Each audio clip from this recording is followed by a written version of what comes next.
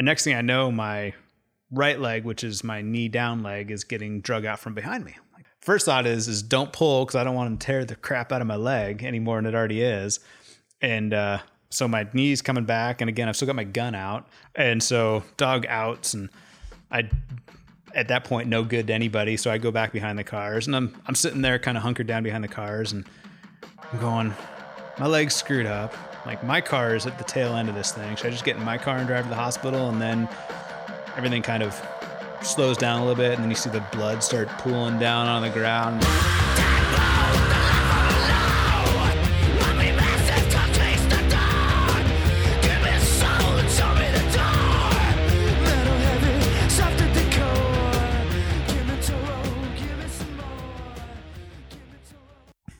Welcome back, everybody, to episode 8 of the Snitch Podcast.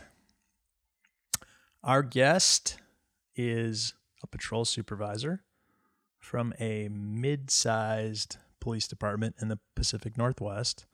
Pretty good-sized city. I asked him how long he'd been a law enforcement officer, and he said, long enough to know better, but not long enough to get the fuck out.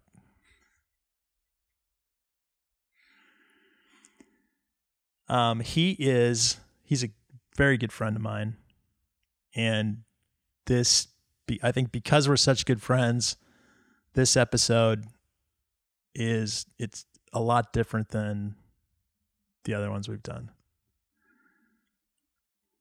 I didn't have to pry any stories out of him, really. It was just a lot of back and forth.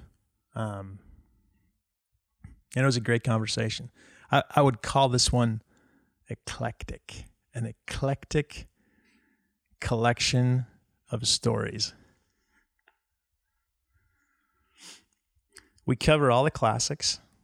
There's more canine stories, and they're pretty good. So Shark Week's going to be awesome. Can't wait. There's dildos. There's dildos again. A lot of dildos. Yep, there's a lot of dildos in this one. But you know what? This podcast is a safe place. And it's okay to talk about marital aids here. There's no shame in it. We encourage that kind of behavior. Absolutely nothing wrong with it. We also talk about the internal temperature of a live chicken. You'll just have to wait and find out what we mean by that one. That's right. And then this is a question I have for you. Have you ever heard of the TV show Pacific Blue? I have not, no. Okay. It is probably the greatest, worst cop show on TV ever. I think there's something similar to that right now called Live PD. Oh. It's streamed, I think. Oh, is it really? Yeah. So Pacific Blue took place in Santa Monica, and they were bike cops. You see where this is heading? Okay. Yeah. So our guest is what do we call him? A cycling enthusiast? Yeah. Yeah, I think that's what we'd call him. He's a cycling enthusiast. Lives and breathes cycling, and he talks to you about bike patrol. Quite a bit, actually. Quite a lot, yeah. I had to get up and take a phone call during part of this episode. You don't even notice I'm gone. which is good. Yeah. And then the last thing we talk about is extremism in the U.S. We do a little history lesson on the Oklahoma City bombing. We talk about Ruby Ridge. We talk about Waco, and these are things that we discovered that you didn't know anything about. Which I recently actually learned a lot about that stuff because there's a show on Netflix about it. Yeah, on Waco? Yeah. Yeah. Yep. On Waco and Ruby Ridge. Oh, really? Yeah. But yeah, we talked about that. And the thing about that is that even though we were releasing it this week, like this episode this week, and we were talking about extremism in the U.S., it's not on purpose, but it is very timely. I mean, we planned on launching this episode, I don't know, a month ago. We were like, hey, we're going to do this one during this week with no idea about what happened in the Capitol. Like, no idea that was going to happen, clearly. But it's timely. And it's a good conversation. And it'll make you hit the Wikipedia page if you're younger and you don't know what those things are. Yeah, there's a lot of good history to go through and explore. A lot of things that, well, not a lot, but a handful of things that we talked about that at the time I didn't know anything about, like Ruby Ridge and Waco and the Oklahoma City bombing. And I did have one, because I listened to it. I listened to the whole thing today that you edited, and I did have one correction. I believe it was a Ryder truck, not a U-Haul truck. So, what's a Ryder truck? A Ryder truck. It's a rental company. Oh, so it's basically a U-Haul truck. Yeah, pretty much. Yeah, pretty much. It's a U-Haul truck that's not orange and white. Right, but it's important in the investigation. All right, and with that, do you have anything to add? And by the way, I want to say before you answer that question, this episode's like a sleeper episode, I think. It's been like 3 months since we did it, 3.5 months. I didn't realize how funny it is. I agree. There's not a whole lot of like chase down the villain kind of thing stories in these, but there's a lot of hilarious stories and just really funny back and forth, and it makes for a really, really entertaining episode. Yeah, good job on editing it. Like, seriously. Thank you. And with that, we hope you enjoy this one, episode 8 of the Snitch Podcast. Oh, hey, so right now we don't have it named yet, and but by the time you're done editing the intro into this thing, I posted a survey on Instagram about what we should call this episode. So we'll just have to see what it ends up being. We'll have to see what it ends up being. But it's not going to be G-rated. Okay, everybody, enjoy.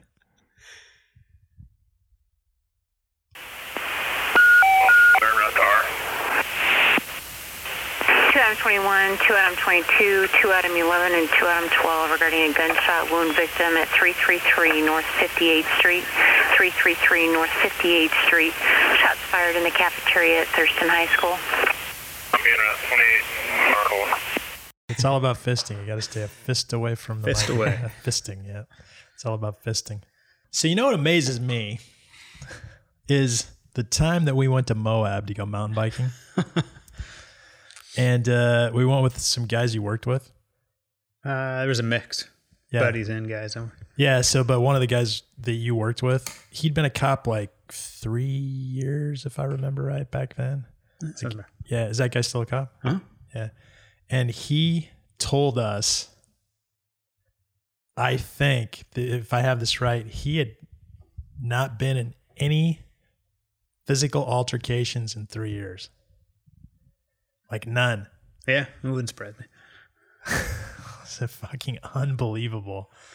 Some people, the people we're hiring right now, it's amazing. Like when you're interviewing them before they get hired on, and you ask them about like getting engaged, potentially in a shooting or any of that kind of stuff, and so many of them are like can't give any experience or answer the question about how they've ever been involved in anything physical. So I mean, there's a lot of people we hire and they come on. It's like they've never been punched, they've never gotten their ass kicked, any of that kind of stuff. So it's but at least in the first probably 2 weeks that I was working, let's be honest, that I was in my first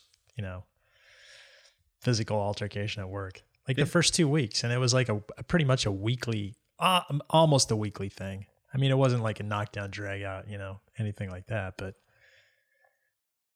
yeah, no, I totally understand that, and I don't know how people would be able to avoid that, but I don't know if it was 2 weeks for me, but it was pretty. I remember still in training, field training, getting into scraps with people. I remember being behind a pizza place and me yanking on one person trying to throw him one way, another person trying to toss him the other way, and it's like trying to tear the person in half because everybody wanted to get a piece of him. So It's probably not like that anymore with a body camera. yeah, probably not.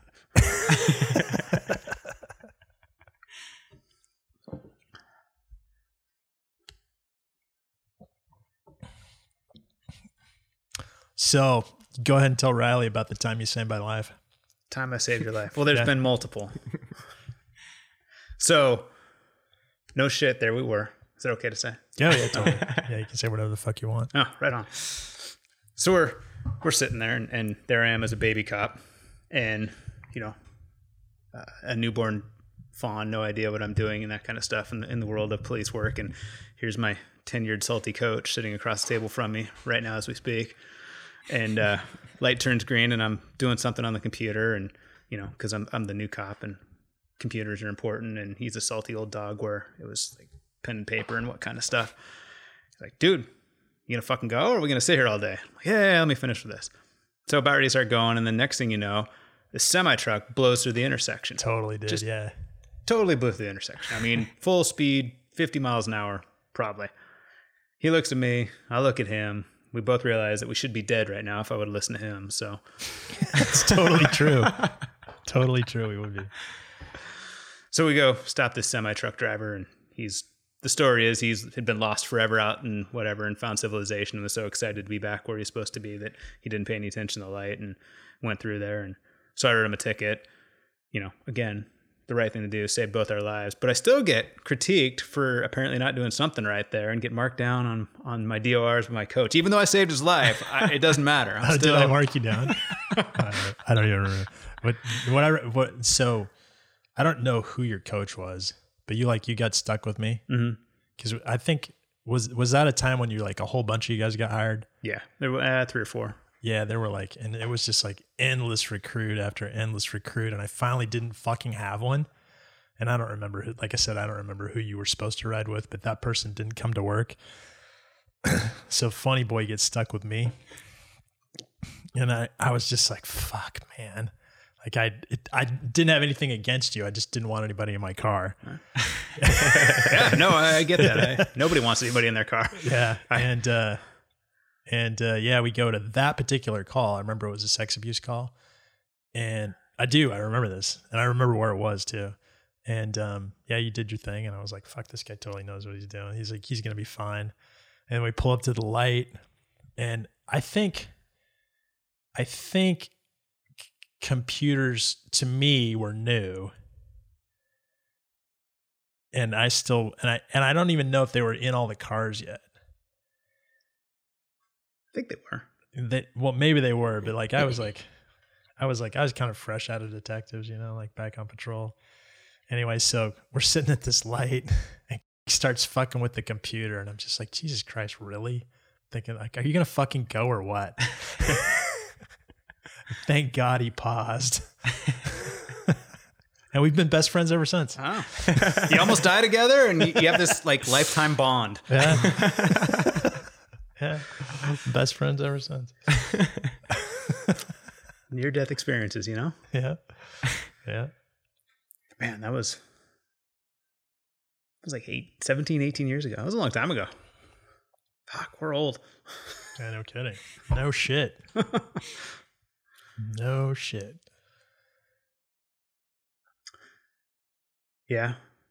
And then, talking about the computers there, those were the fun things, because my father-in-law, working there for as long as he did, since back in the 70s, he refused to embrace the computer.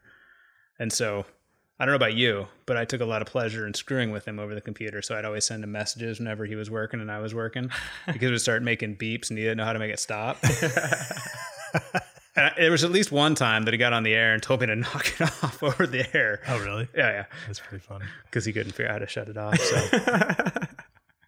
and I guess going father-in-law. So fun stories with him. He hates dogs. Doesn't do dogs at all. I don't know how he tolerates our dog, but he does. And so we're out at this trailer park, and it's this injured animal call. And we get out there, and there's this little white fluffy thing that's in the middle of the driveway, and then you're looking at it, and its legs are flat on the ground. It looks like it's got a broken back, and it's just sitting there howling, making the most pathetic, pitiful sound, this dog's dying, something's wrong with it. So he's like, oh, hey, we need to put this dog down. I'm like, all right. So I go back to my car, I was going to use my rifle, and there's a magazine malfunction with my rifle. And so like sitting there screwing with that. And the next thing we know, some lady comes walking out of the trailer park and hollers this dog's name, and the dog stops whimpering and jumps up and runs away. It was a miracle. but so somehow this dog is blind and doesn't know anything. So when it gets lost, it just lays down and makes this sound until its owner comes and finds it. So again, one of those moments in your life where thank goodness something happened to distract you for a few minutes before you... You're going to fucking smoke this I was dog. totally going to smoke that dog. It was given every indication that it was just screwed up. I mean, it seemed like the right thing to do, right? Thank goodness we had a different outcome on that one.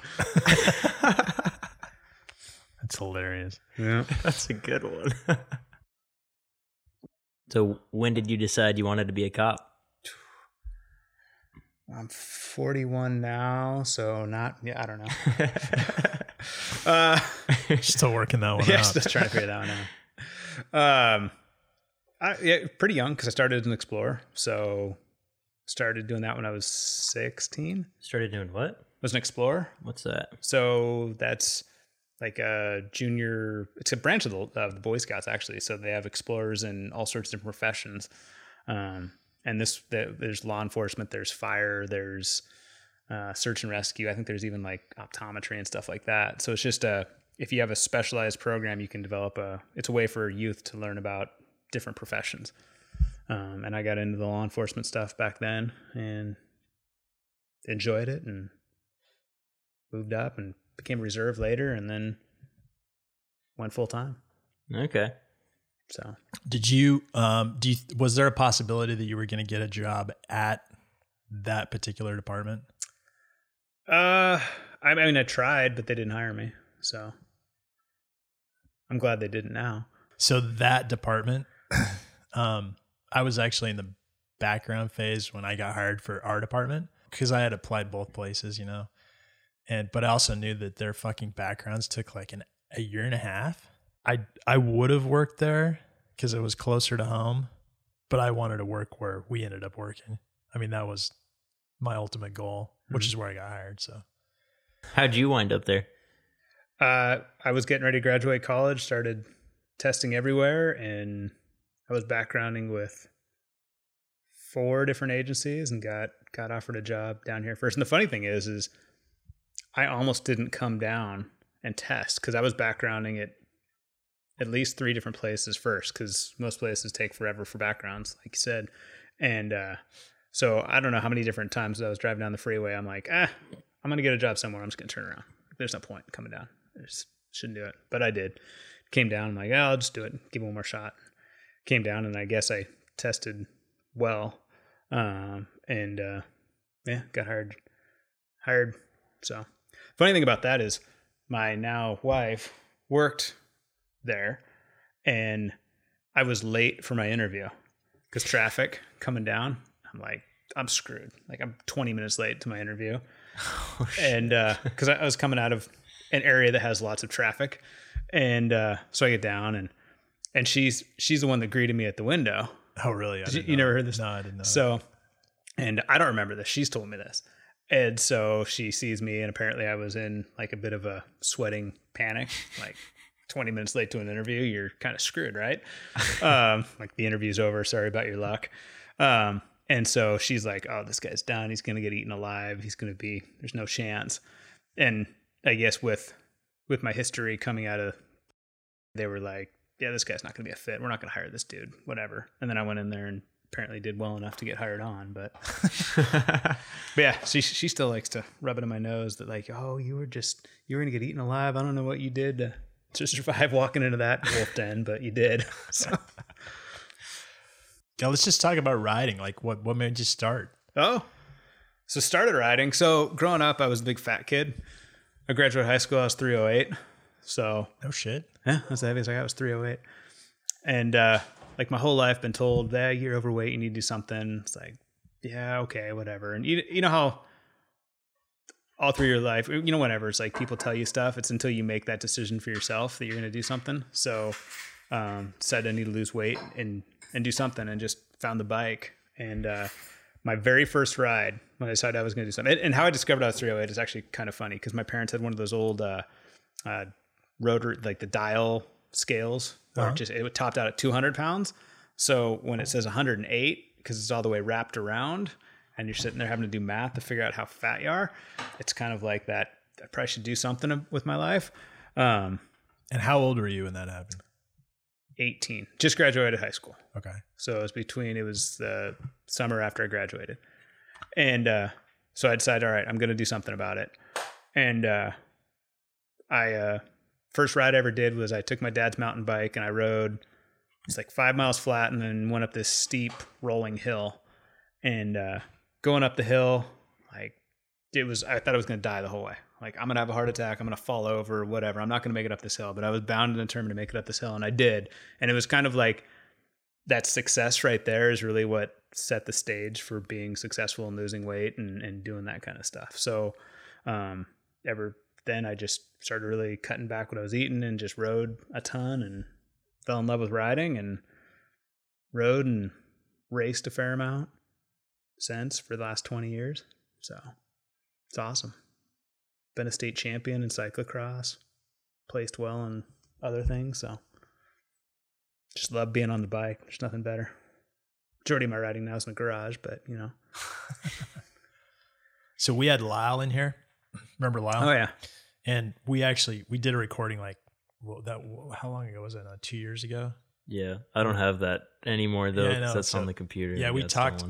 Yeah, we talked to him about that, because he was a big fella, and he told us this whole transition about why he did what he did, and it was great. But then Riley's computer got stolen by some fucking maggot that broke into his car, and we never backed it up, and it's gone. But yeah, the whole weight loss thing. I mean, it was kind of one of those ones, because I was, like I said, you asked when I knew I wanted to go into law enforcement. At that point, I knew I wanted to do it, but I mean, I knew if I didn't do something about it, there's no way I could be a cop. You knew like when you were 308? Yeah. Okay. I mean, I already knew I wanted to go into that. So I knew if I wanted to go into law enforcement and do that, then I'd have to actually do something about my weight. And then also, if I didn't want to have a heart attack by the time I was 35, really needed to do something about my weight. So it was kind of like that. You got to make a decision here and now and do something. So, but I get addiction, because for the first 3 weeks, I just went in this huge caloric deficit where, prior to that, I was eating like sugary cereal in the morning, huge amounts of crap for lunch. Drinking milkshakes, eating crap for dinner, having dessert. I can't imagine the garbage I was putting in my body then than what I do now, and just totally cutting that out, going to 2 meals a day and being super vigilant about, extreme low calorie and that kind of stuff. But you're in pain. It was a withdrawal. It totally was. And just making that change, it was pretty crazy. So would you say it's easier to be overweight, or is it easier to be fit? Oh, it's easier to be overweight. Anybody can be overweight. All you gotta do is sit there and eat. So, because I remember we had this conversation, I don't know, several years ago. Oh yeah, it's a heck of a lot easier to be unfit and overweight than it is to be. It takes a lot of work to be fit. So you gotta put in time, energy. I don't know. It's like you gotta stay focused. You have to be focused. Stuff in your face. You just stuff in your face. That ding dong looks delicious. Let's have two. No, it's totally true. It's way harder to be fit than it is to be lazy. Mm-hmm. But you feel way better when you're fit than you do when you're a fat, lazy piece of shit, which I'm pretty good at both. So, we are drinking beer right now. Yeah. Want to talk about riding up that one day? Yeah, let's do it. So Scott and I are riding up, which is a 6 mile climb, old logging road. It's a pretty rough pavement, and it's a pretty steep climb, and there's sections of it that are over 20%. So you're working your ass off. It's Takes you about 45 minutes, 35 to 45 minutes. What's your record? 38 minutes. 30, yeah, see? So, But that's a long time ago. So you're working, and so Scott's ahead of me, and he's working hard, and I'm just kind of climbing a hill because at that point in my life, I didn't really care to climb hills. And we're going up, and I look over on the side of the road. There's a drainage area over there, and riding along, I'm like, there's a gigantic dildo sitting on the side. So we get up to the top. Scott's waiting for me, and I'm like, dude, you see that big old dildo down there? He's like, no. So we're flying back down the hill, and I'm pointing out as we go by. So it's been renamed Dildo Creek now. So. Yeah, it's true. It wasn't just It was huge. It was pretty big. Not pretty big. It was huge. Standing straight up. It was. Oh yeah, It was. It straight totally up. was. Yeah, not totally telling the truth on that. That changes the image. Oh yeah, gigantic fucking dildo. Yeah. Speaking of that, so this we go to this call with the fire marshal's office with the fire department, and this guy's trailer had caught on fire, and the guy crawled outside, died, or maybe they took him outside and he died there. I don't know, whatever. But so we're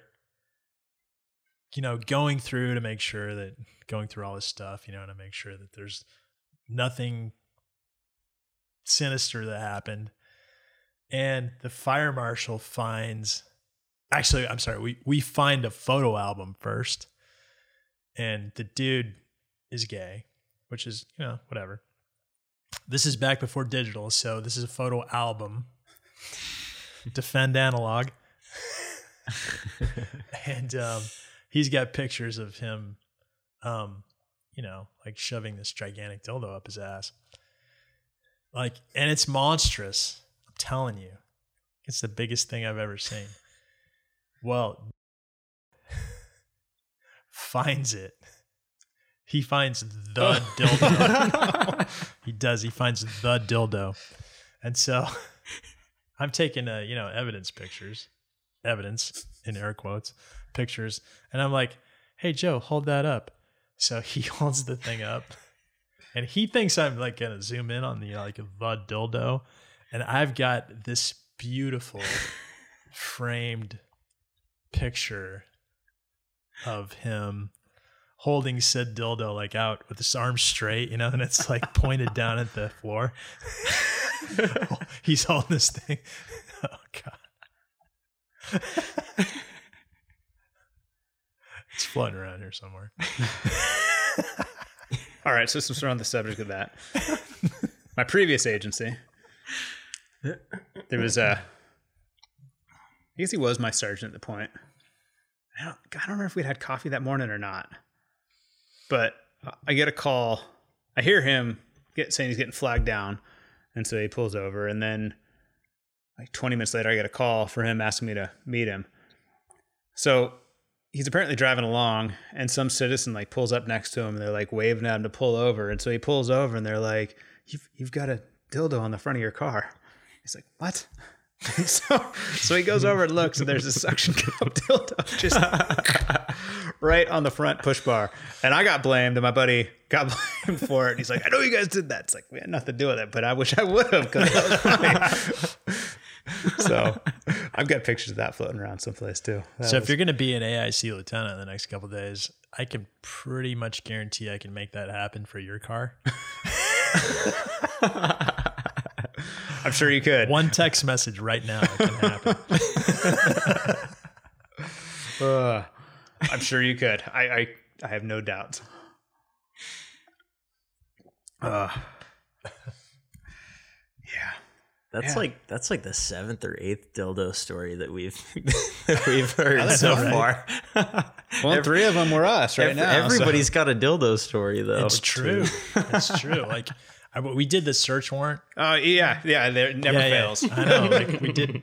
Did I? I can't. Maybe I was too drunk to tell the story. I don't know. I've got a couple dildo stories. Anyway, so we did the search warrant and we're like rifling through, you know, all the other stuff. And I like reach under the, and it's these gypsies. Okay. And so I go under the sink, and it's in a brown paper bag. And I pull the thing out, and like we're drinking these, you know, 16-ounce cans of beer right now. And the thing was at least that thick, you know. Pull that thing out, and the old lady, the old whatever, I don't know how she old is. The old lady, I was like, she's like standing there as I pull the thing out, and I look at it, and I look at her, and she goes, "A lady's got to have her fun." Oh my gosh. Yeah, search warrants. There's always the dildos and porn. Right? It never fails. Yeah, I'm trying to think of any other fun, crazy stories. We don't chase people anymore, so that's not really any fun. Like you're not supposed to? We're not allowed to. Like, Not allowed to? Yeah, yeah. It's got to be pretty serious stuff for you to chase anybody anymore. Why is that? You know, crashes, danger, society. So, there was a fun one. Like one of our guys was chasing some dude on a bicycle, and he jumps out on foot and chasing this dude he's on foot on a bicycle, and we all know that's not a win. And somehow I'm paralleling it in the car, because you don't chase bikes on foot, you chase them in cars. And so we get around, he's coming down an alleyway, and somehow something happened to the bike, so he jumps off, so he's on foot now. And the other guy's way back, and I have a recruit with me. And so we get up to the alleyway, I jump out, just charge at this guy, just body check him into the ground. It was funny because this recruit was, brand new. And he comes up with these huge eyes, like, once we're done, he's like, "You were out of the car so fast and on top of this guy," and stuff. It's like, yeah, that's why you don't chase people on foot. You chase them in cars, so that way you can actually still do that. So it was a good lesson for him. It was fun. It's always fun to chase people, but you got to do it. Like, you're not going to win. You got like 30 pounds of garbage on you. How are you going to chase anybody? Especially if they're on a bike. And even if they're on foot, you're still not going to win. Well, what do you think about canines? Have you ever been bit by a canine? Oh, yeah, there's a good one. How many times? How many times have you been bit? By police canines? I guess just once, but in general, dogs tend to bite me. I don't know why. Yeah. I like dogs. So before you tell your story, I want to tell you this decision that I made early in my career. So there was a trooper. Maybe you've heard this story. So they get in a pursuit. Our dog, one of our dogs is involved, and across the radio, "Don't get out of the car. We're going to let the dog go if he runs." So it terminates, and the trooper gets out of the car anyway. The dog launches. I'm not sure what the order was there, but the dog launched onto the trooper and bit him significantly. He was out of work for some time. Anyway, so everybody's like, "Well, yeah, it's the trooper's fault," which, I'm with you on that one. But things happen, right? So I remember having lunch with him, sitting in the old department, like he was in there eating lunch, and he was telling me like he still had nerve damage in his hand and stuff like that. And I don't remember how long I was in my career, but it wasn't that long, and it was swing shift, you know. And I was like,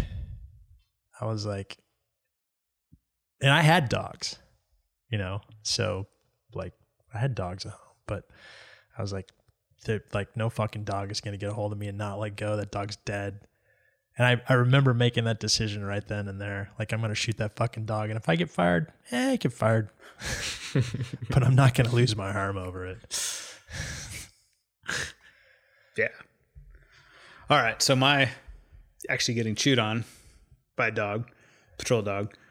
We were set up on a stolen car, and so we get it stopped, and there's we're on at least a 3-lane street. So there's just a line of police cars behind this thing. And I'm off on the left side behind rear bumper of a car, and I've got a good spot, and I hear Canine and Handler come up behind me, and they're there. And where I'm at's a really good spot to launch the dog if need be, because he got a straight kind of angled shot into this car. So I'm like, hey, I turn back, like, do you want me to move? And he doesn't say anything. So I go back, and I'm kneeling down, gun out. And so nothing happens. We're still dealing with the car and the driver. And next thing I know, my right leg, which is my knee down leg, is getting drug out from behind me. I'm like, what's going on? I turn around and look, and this dog has latched on to my shin and is dragging my leg back. And so I'm like, first thought is don't pull, because I don't want him to tear the crap out of my leg any more than it already is. And so my knee's coming back. And again, I've still got my gun out. And so it's like hands occupied, trying to maintain my balance, trying not to rip my leg away from this dog so it doesn't chew it up anymore than it already is. And finally, the handler gets this dog to out after what seems like an eternity. And so dog outs, and I, at that point, no good to anybody. So I go back behind the cars, and I'm sitting there kind of hunkered down behind the cars, and I'm going, my leg's screwed up.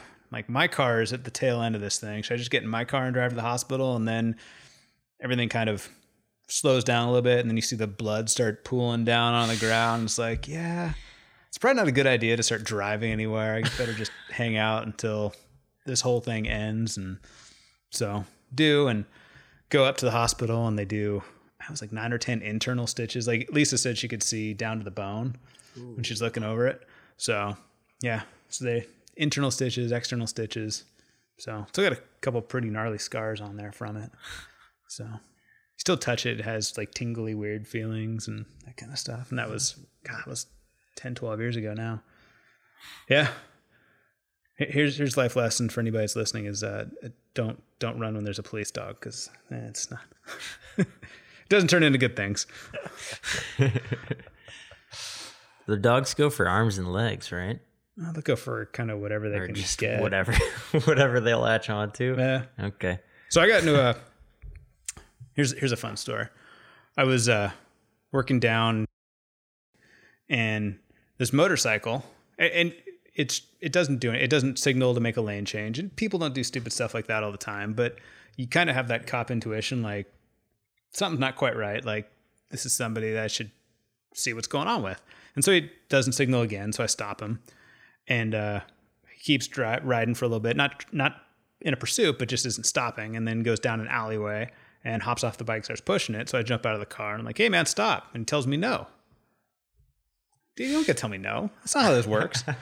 So go up, he parks his bike and tell him to sit down, and ask him for his driver's license. I don't have one. So I grab my notebook to start writing down his name. I'm like, what's your name? And as soon as I say that, dude jumps up, and he's taking off down the alley. I'm like, all right. And he's fast. And again, remember we talked about a little bit ago, you're going to lose in a foot pursuit. So I'm losing big time. And I'm reasonably fast, but I'm not by any means. And this guy's fast. He is flying. So he takes off, gets down to this next street, and I'm calling out the pursuit, and he gets around a corner of a building. And at that point, game's over. It's time to set up a perimeter, see what's going on. And so we get a canine that's out there, and we start tracking, go behind this building, and the canine's kind of hitting at this barbecue cover. There's a barbecue, and there's a cover that's now off the barbecue, and it's sitting on the ground. And the handler's like, hey, check that. I'm like, all right. And so we've got, and where we're at, we're behind a triplex building. So we got a wall behind where this barbecue is, and then there's canine, me. So basically like 3 of the 4 sides are covered. There's nowhere for anybody to go. So I go up, grab the cover, pull it, and there's this dude hiding underneath the barbecue cover. I'm like, all right, sweet. Caught the dude. Well, he jumps up, and he takes off, and he's running towards it's at least a 6 or 8 foot cedar fence. And I'm like, dude, where are you going? I mean, game's over. Police dog right there, us. Like, you're not going anywhere. This guy runs to this fence, jumps, palms on top of this fence, backflips over the top. The craziest shit I've seen in my life. No shit, he backflipped over the top of it? He hits that thing, flips himself over the top of this thing. It's insane. I'm looking over at the canine handler. He's sitting there looking at me like, who are we chasing? The dog is sitting there going, where'd everybody go? This is nuts. What's going on? I found the guy. What's going on? So dude continues running down there. Perimeter picks him up on the west side. He starts running back. And I come down to this alley behind a bar, and I hear somebody banging in some stairs in an apartment building. And this guy jumps out of this door. And I'm like, sweet. And I try to tackle this guy, and he shrugs me off like nothing. And he's not a big dude. I mean, he's average build. I mean, lean, but he just shrugs me off like nothing. Like, the heck? So he runs into the back of this bar. There's a back door of the bar. The canine handler sees him, and comes around the corner, lets the dog go, and dog's chasing after him. Guy makes it in the back door of this bar, and so he tries to close the door on the dog. Handler's right there, pops the door open, and the guy's running. And the shortest distance from the back door of the bar to the front door of the bar is directly behind the actual bar area. So, and this is an evening time near the campus, so it's packed with people. So, I mean, just visualize this packed bar and dude running right behind the bar, bartender leaping back because there's this dude just running through the bar. And then there's this police dog chasing right after this dude. Oh, God. And then there's two cops right behind him, like just barreling straight through the middle of this bar. Sorry, I'm spitting on you. So guy, just as he gets to the front door, canine catches up to him and does this beautiful capture right in the hamstring. Again, kids, don't run from police dogs. And it just hammers him in the hamstring and just takes him down, basically falls, doesn't crash through the door, but, door falls open and he goes through the front, and there's, 3 or 4 different police officers right there, take him into custody and all that kind of stuff. But it was just, it's like one of those ones in your life, that some of those memories where it's like, man, I wish I could somehow transpose what I was seeing onto video to share with people, because it was so much fun. And I can't imagine all these people that are hanging out at this bar, and then there's all these, bad guy, police dog, cop, barreling right through the middle of their bars. They're just sitting there having their beers and doing whatever. So we'll edit it out, but which bar was it? Which bar? Oh. You know the best part about that, though? Canine was... Oh, really? That's fucking awesome. Yep. So that's hilarious. It was a good story. That was fun. Yeah, that's definitely one of those ones where like it sticks with you. Like, and you ask the handler, and he'll tell you that was the coolest capture he's ever had in his life, and he's handled a ton of dogs. So that was a fun one. And then dogs. I remember we're on this commercial burglary way out by the airport, and these dudes are like in there, and they somehow hear us coming up, and they take off, and it's kind of still in a fenced-in area back there, so they're trying to hide. It's a huge yard. It was a construction business of some sort. They had this huge yard out there, and they had a bunch of culverts and that kind of stuff. And one guy is like hiding in the brush, and he won't come out, so he gets bit by the dog and get pulled out. And they're still searching for another guy, and they get to this culvert, and this dude's hanging out in this culvert and refusing to go out, turtled up, can't see his hands, that kind of stuff. So they let the dog go in there. And the only place the dog can get is the top of the dude's head. Ooh. So just locks it to the top of his head, and he still wouldn't come out, even with the dog on him. Still refused to come out. So it was fish on. So the handler's just pulling the dog because he's now the lure hooked onto the head. Yeah, I've heard a story like that from a couple guys we know, and they were like, the dog's like pulling the dude's scalp like away from the guy's skull. Wouldn't surprise me. I mean, turning him into like a cone head. Yeah, he was pretty chewed up, but you have an opportunity. Yeah, don't run from the cops, right? Yeah. Obey lawful commands. Yeah, it's that simple. You're not. The hide and seek game's over. I mean, it's like you're not going anywhere. How long did you two work together? 2 years. It was only 2? Yeah. It was only like 2 years before I left. You bailed That's after not 2? very long. No, I guess not. No, but we hung out all the time, even when I was up north. Yeah. Yeah. We did a ton of riding. Road. At least, did you go to Moab just once? Did you go twice? We went twice. First time I remember I broke myself. Yeah. Yeah. First ride out, what are we? Not even an hour into riding. Drive 18 hours to get there. First ride. First Poison hour, Spider Mesa. First day. Yep. Go up there.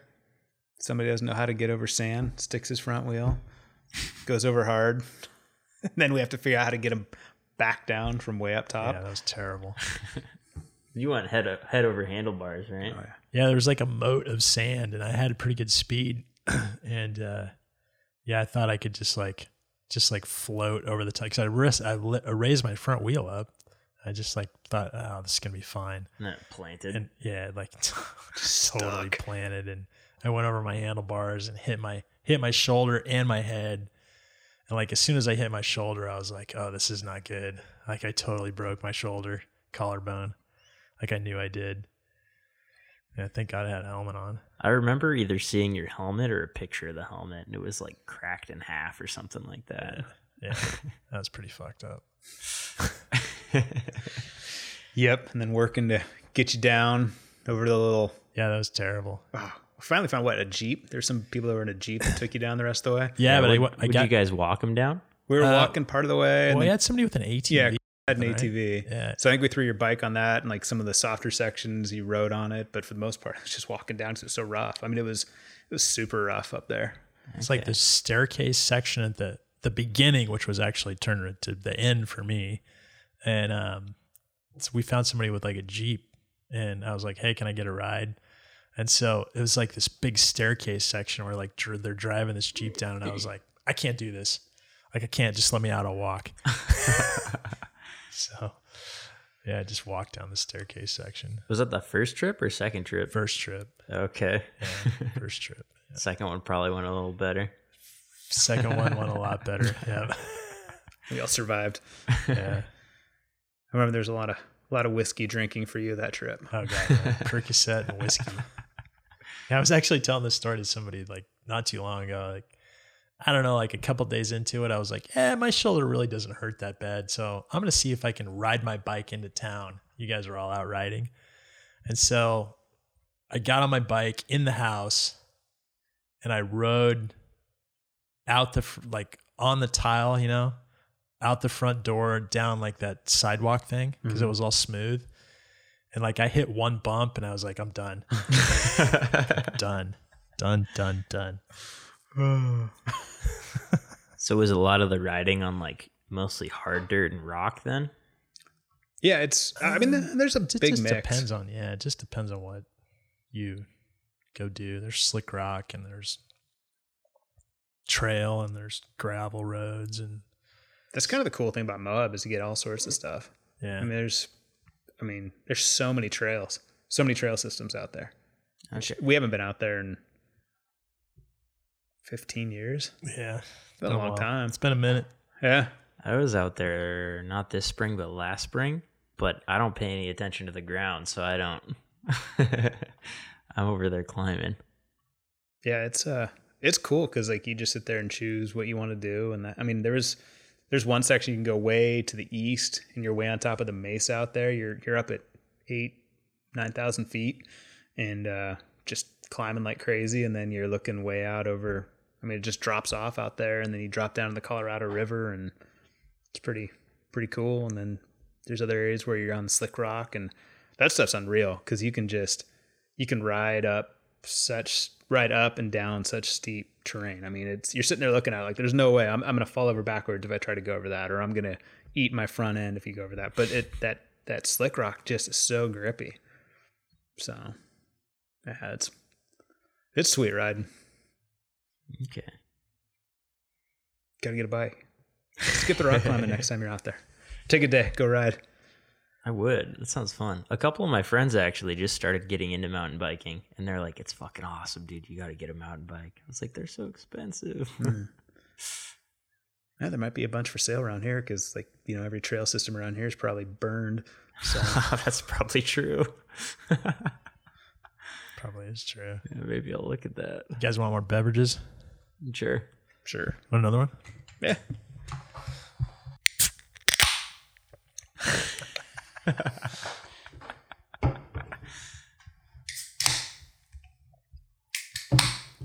So the first couple interviews we did, there were possum stories. Like the first possum story. What? There were two different ones, weren't there? Two different possum stories, yeah. Like completely unrelated. Like kind of like I'm sure I know what one of them is. Kind of like the dildo story. Did one of them involve a storm drain and numbers and betting? Oh my God, no! But I know that story. I've heard that one too, but it's been a long time since I've heard that one. Yeah, so tell that story. I wasn't there for that one. That's just I was told from people that were there for that. Yeah. What is that? All right. So this is not. I didn't live this one. But neither did I. So, but I have heard this a couple times. It came as a suspicious package story. There was a cooler and it was taped shut, and like thought it was some sort of suspicious device and it was making noise, that kind of stuff. So they go out and investigate it, and I don't remember if they had somebody come out and actually scan it, some sort of bomb squad or somebody somehow figured out that it was something alive inside this box. It wasn't an actual device. So they open it up and discover, I don't know how many baby possums inside. So they don't know what to do with these possums, and I guess the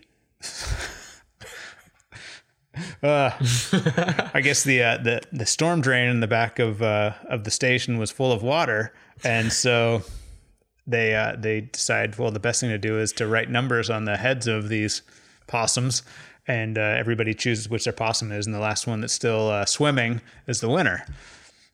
So so they do this, and apparently unbeknownst to them, they don't realize that at some point the water of, well, first that the storm drain doesn't drain anywhere, and at some point the water dries up, and I guess at a later point the water dries up and the portion of the bet is still within the storm drain, making a horrendous smell, and apparently the ink that was used to indicate what number was what was still clearly visible on. Oh God, I didn't hear that part. On us. So, yeah. Again, prior to my time, I just might know somebody that had one of the possum numbers. Was this one of the local agencies? Oh yeah. Yeah. Okay. Oh, yeah, very, very local. Yeah, very local. Yeah. Okay. And again, this is hearsay. I wasn't there. Statute of limitations is up on it anyway.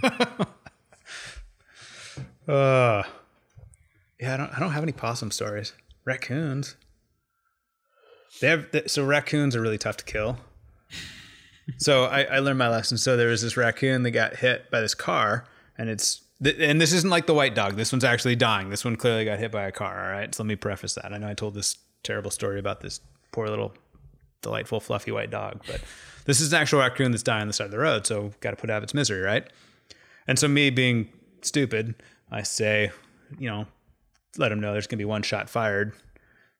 Well, they have really small brains, and unless you actually hit their brain, they don't die. So I shoot this thing once in the head, and it hits it in the head. All it does is get more pissed off. So it took 3 rounds before I finally put this thing down. So if you ever have to put a raccoon down, aim directly for their eye, because apparently that's the way to get to their brain. But yeah, So is that more humane, or is it putting it under the front tire of the car and running it over more humane? I don't know.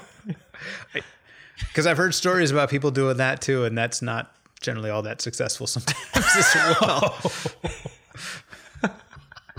Then we had one was off. There was I'm not sure what it was at our house, and so I'm like, why could you go out there and shoot it? But I'm like, well, I should probably call and have people on duty come out and do this. That way, I'm not the crazy guy out there shooting this thing.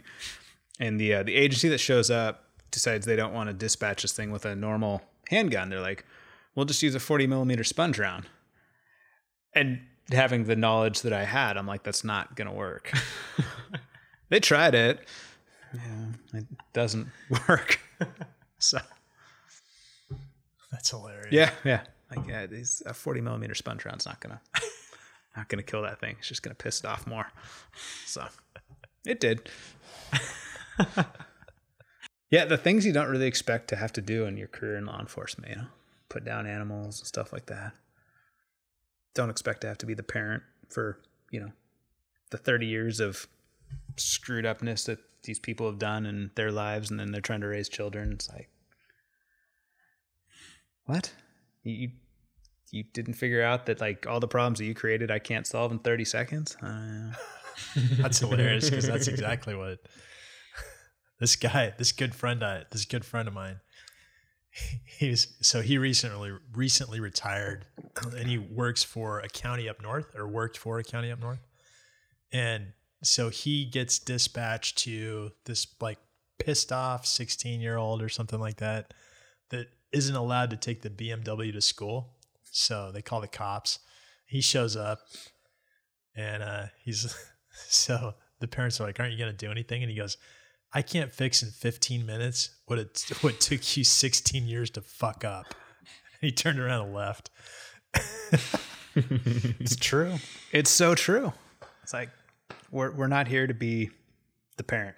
Like, yeah, you did the dirty deed. You need to actually like carry on what you created right there. Not something we're going to be able to do. It's not society's problem to fix what you screwed up, but it's amazing how many people that we still end up dealing with in that same way. Were you out on when some dude got like high on meth and was cranking around with a shotgun? Yeah. There you go. Yeah. I was out there for that. It was the middle of the night. That was nuts. So dude thinks he gets high as a kite on meth and he's in his trailer. Again, it's trailer parks. Almost always the crazy stuff happens in trailer parks. So he's in there and he thinks, he thought some motorcycle gang was after him. So he's sitting there cranking off rounds with his shotgun. And guys get out there and they're trying to set up and he's cranking rounds and they can hear like bird shot hitting trees above them and stuff like that. And so they're calling for armor and that kind of stuff. And I get out there and I'm like, there's already people in there. There's not much we can really do. So I'm set up with a hasty team out there in case we got a rush in there and go deal with this. And then finally they get enough armor in there and go, this guy sees the lights and that kind of stuff. And apparently has this epiphany that, oh, maybe it's not a motorcycle gang that's out there. There's actually like people there to help me. And he comes out of his trailer and gets arrested and that kind of stuff. But yeah, no, people do some crazy wacky stuff. So there's like people high and that kind of stuff. There was a guy driving down, reminded me, he was like driving in and out of cars and that kind of stuff and driving absolutely crazy. And a couple guys get there and they end up hitting him just before major intersection. Like they're like, this guy's just going to go barreling through this huge intersection and cause this gigantic crash. They pit him and they get one car, they pit him and then they kind of pin him in. And then the first sergeant on scene comes flying in and pins him from the front. And this dude's like trying his damnedest to get out of this. Like he's doing everything, putting it forward and reverse to get out and trying. So I'm flying up and I come up and I have the animal welfare supervisor riding with me. And she just started, like brand new. She was doing some ride-alongs to get familiar with the police department. And I'm like, you're about to have the most fun you're ever going to see in your life. And as soon as this car comes to a stop, you need to get out of it and get the hell away from it. So we come flying in and this car is trying to back out and we just come barreling in and I don't hit it hard, but I come in and pin it really good from the rear to punch this thing in. And so we get her out of the car. We deal with this guy, get him arrested, that kind of stuff. And I wish I have the picture somewhere, but it's great because the picture I get is you've got a supervisor car and a supervisor car, and then this guy pinned in the middle that we've just got. So it shows our cars in there. And the best part is usually when like we would have to go out there and do the investigation and write the whole thing up and all that kind of stuff. And it's like, Lieutenant, we both crashed into this car. You need to come out here and deal with this mess now. And so this gigantic turd that we would have otherwise had to deal with, it's like, that's your problem. That's funny. Yeah. Yeah. I wish I still had that picture. That was a great picture. I don't get to do enough fun stuff like that anymore. When was the last time you got in a scuffle? What kind of fun happens now?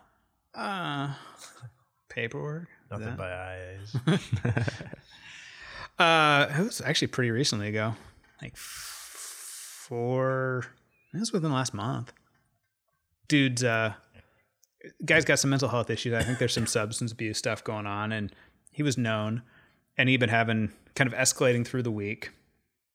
And he had gone. I get a call first thing in the morning, like 7 a.m, from some of our facilities people, and they're like, this guy's like screaming at us, coming up in our face, telling us he's going to kill us. Like we jumped in our cars and ran out. I mean, this gal, I mean, she works downtown and deals with a lot of people that are having a lot of bad days. And so she doesn't get shook up. I mean, she deals with people all the time and she's on the phone with me and she's scared. You can hear the fear in her voice. And so we get down there and we're looking around for this dude and we can't find him right away. And then we get a call 2 hours later and he's in a verbal beef with some other people downtown. And so I'm the first one that gets there, and I catch up to him, and I'm like, hey man, just, hold on, talk to you. And he's kind of, I asked him to sit down. He won't sit down, but I'm not going to force the issue at that point. And so I just start talking to him, and he's kind of okay. And then next thing I know, the two officers that were primary on it get there, and we're still trying to talk to him. And he's like, I'm not going, I'm leaving. I'm like, no, you're not free to go. You're under arrest. So he's, nope, I'm leaving. So he takes off and he starts running. Like I'd started angling because it seemed like he was not going to be a yes person. He was going to be a no person at some point. And so he kind of starts cutting back away from me down the middle of the street. So foot chase is on, and I won this one. And so I catch the guy and try to get him to the ground, and he's flailing around doing that kind of stuff. The other officers get there, they grab an arm, and he's fighting, pulling away, twisting. Then he turns and he punches me in the nose. Fuck. So we're scuffling around. Finally, he's still, we can't get him on the ground. So one of the officers goes, I'm going to taser. Goes taser. We disengage. Taser hits him. Great effect. Takes him to the ground. We get on the ground. He kind of turtles up. We're still trying to get his arms out. Finally get his arms out, get him handcuffed and that kind of stuff. And again, middle of downtown. So it's like, really don't want to be fighting with some dude in the middle of downtown, and get him hooked up and finally get over. But yeah, it was a good 2-3 minute between running, fighting, that kind of stuff. And that was good.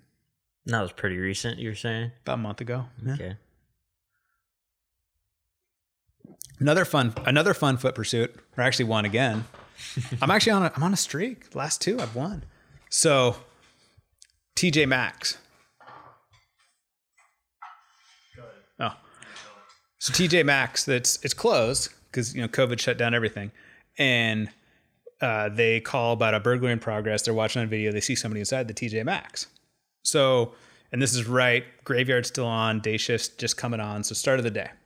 So we get out there, and we get a perimeter, and he's entered in, they've pried open the southeast door. So they send a team in there, and there's kind of a loose perimeter set up because we don't have that many people on. And I'm on the southwest side, which is where the other back door is. And so they get in there, and he spots them, and he starts running. He runs right to this door that I'm about 50 feet away from, busts through the door, and he's outside the store. So he takes off running away from me. Foot chases on behind the store. We were around the corner, still chasing after him.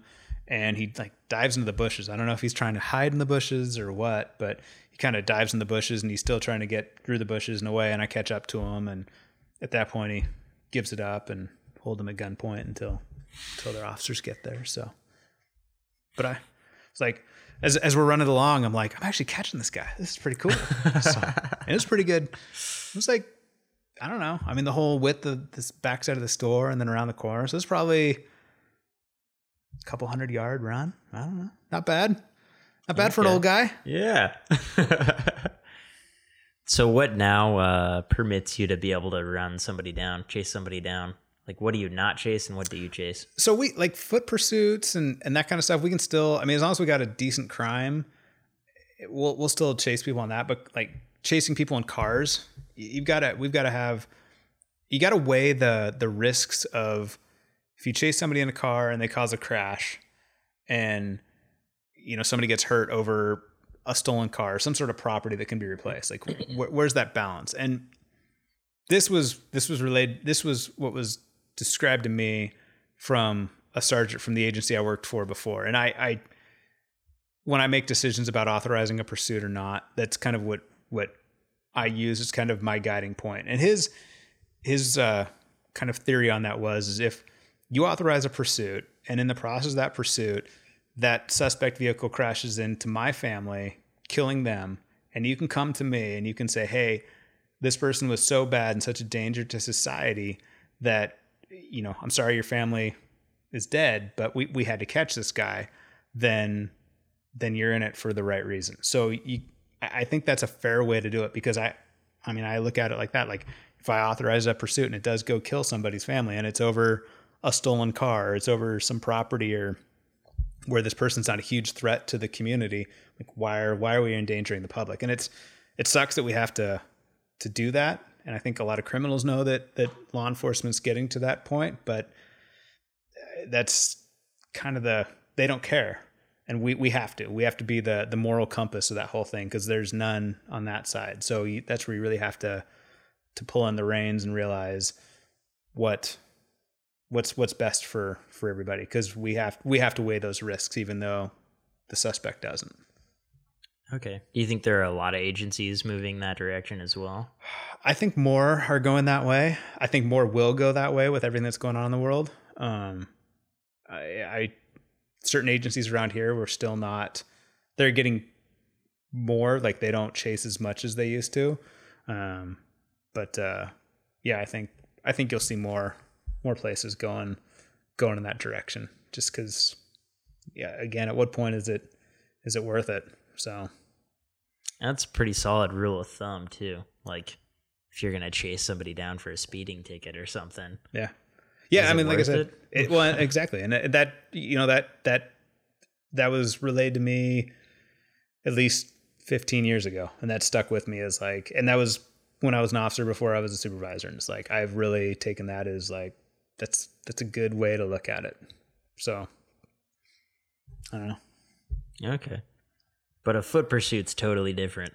Yeah. I mean, and what, again, that's incumbent upon both the officer and the supervisor's monitoring. It's like, are we chasing this dude or gal because, some minor thing? Could it be something more? Could they be worse than what they are if they're not known? I mean, if it's just somebody that you tried to stop for a violation and they took off and all of a sudden it's turning into something more, is that worth risking, the officers getting into a foot chase, chasing somebody, and all the police officers rolling code 3, potentially getting into crashes, getting into the area? So you got to weigh it. Different times of day is going to produce different things too. If it's, 5 o'clock when there's a ton of traffic and there's cars everywhere and there's people everywhere and that kind of stuff. Do you have access to a canine? All that. There's a lot of variables you got to take into consideration on those sorts of things. Is a lot of it like whether you need to decide whether it's a code 3 or not? Like, if it's not and you can take care of it, then it's probably fine. Well, if we got an officer chasing somebody, that's you're going code. Oh yeah, you're going lights and sirens to get there. I mean, because you need to get to them and help them and that kind of stuff. So, gotcha. I mean, everybody's available. It's going to be going in that area and trying to help out. So, it creates a show. It creates a big scene. It creates potential crashes and problems and that kind of stuff. So there's a lot of stuff you got to kind of weigh in. Okay. And think about. Gotcha. I'm still waiting though for the day when I'm riding a bicycle that somebody runs from me on a bicycle.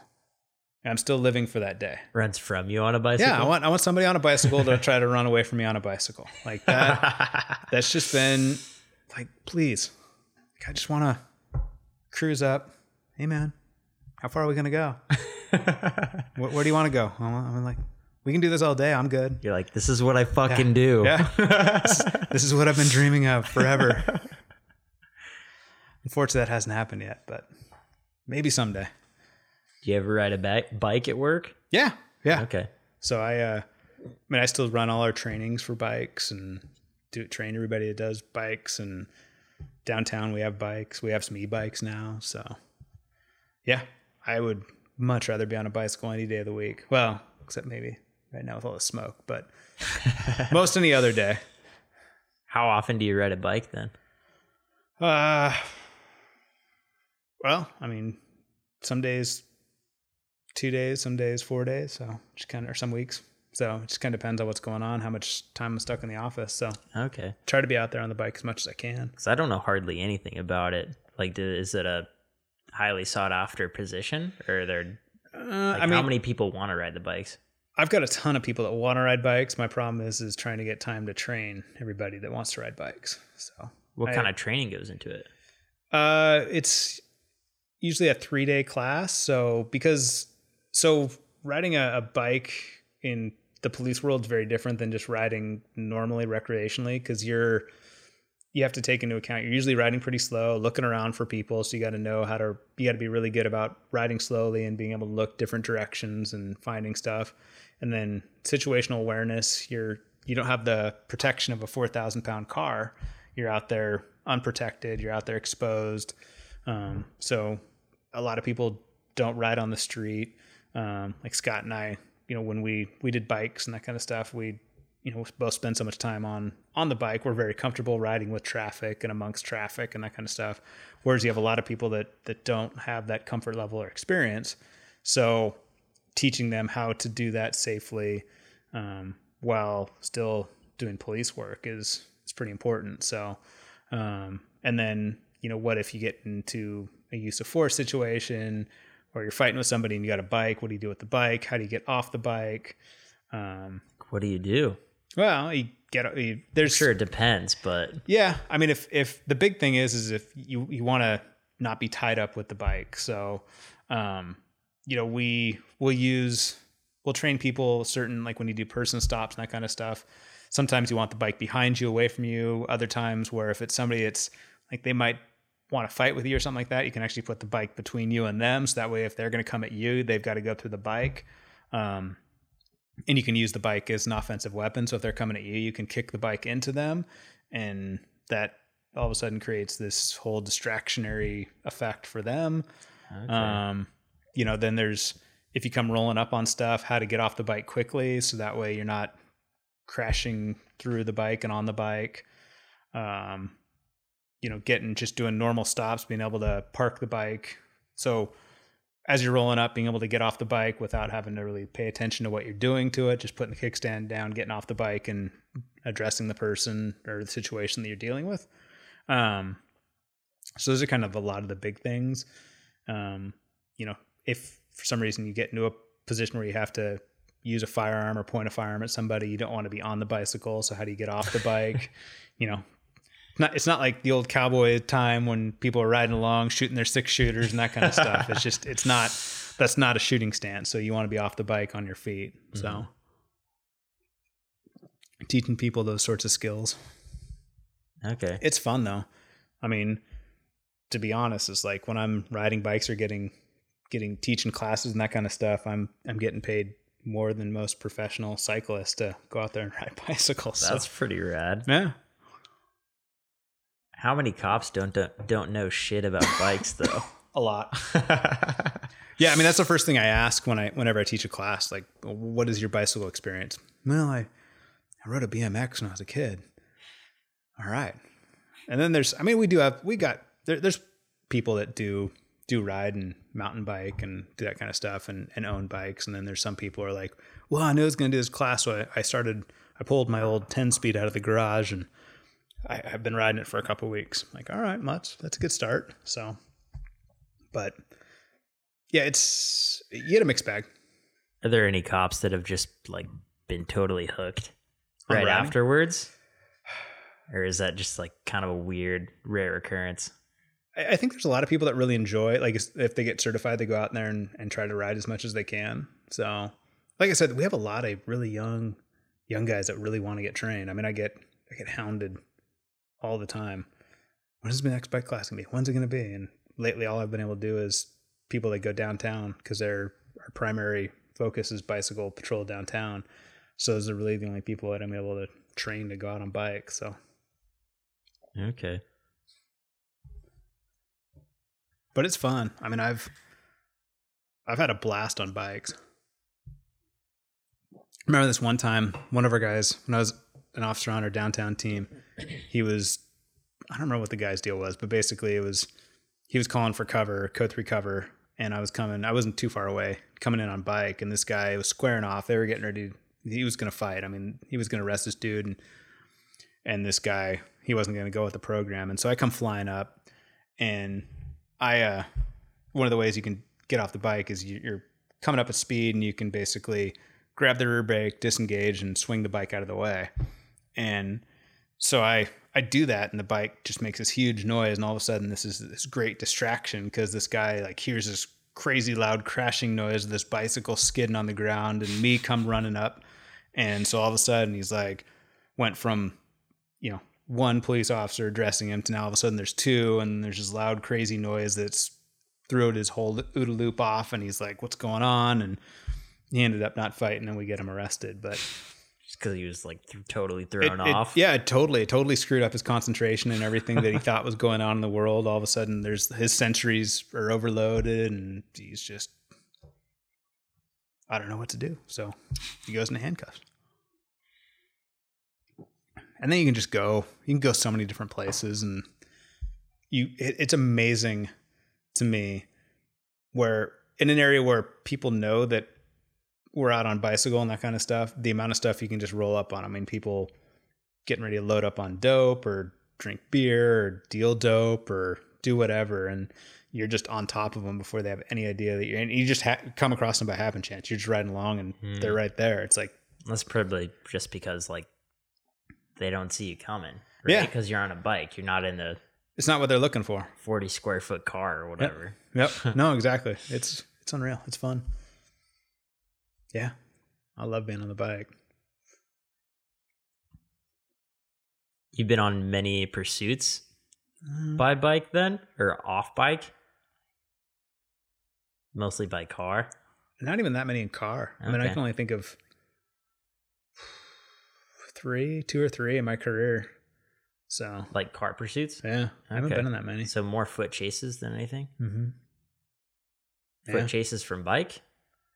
Or more from car? No, just from from car or from being like that one I talked about earlier, perimeter, that kind of stuff. So. Okay. And is that because you can't, like, I guess, respond to calls as quickly on bike? Yeah. Most of the car guys get there first? Yep. It just depends if you're close by.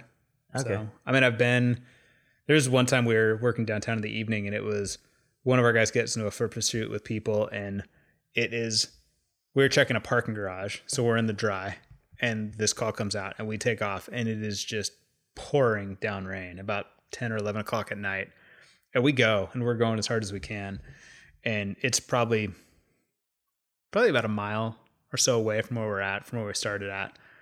And we get over there, and they'd gotten a perimeter, and they had a canine, and they were figuring out where he was at. And we ended up underneath the freeway in the covered park area and just waiting for the storm to pass. But I mean, it was nuts. We were soaked, completely soaked. So there's the disadvantage to a bicycle, is riding it around when it's I'm sure pouring down rain.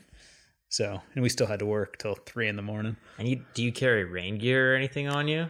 Or are you just in like cotton uniform, just getting totally soaked? You have a slightly better uniform, but it's like anything. It's not 100% waterproof. I mean, you're still getting wet. Yeah. So, What do you carry on the bike too? Like, what do you have with you? Is there anything on the bike itself, or is it just what's on your body? So we have saddlebags. You can carry paperwork, citations, if you want to have a water bottle, that kind of stuff. But with the newer tablets that we've got issued, if people wanted to throw a tablet in there, they could. But it's crazy how quickly those things add up. I mean, I don't carry much with me. And last time I weighed my patrol bike, it was still 40 or 45 pounds, which is pretty dang heavy for a bike. Yeah, that's a lot of weight. I couldn't believe how heavy some of those bikes. Paper, saddlebags. Yeah. Jeez. Yeah. That's crazy. Adds up quick. So, yeah, it makes my 17-pound road bike feel like a feather. Yeah.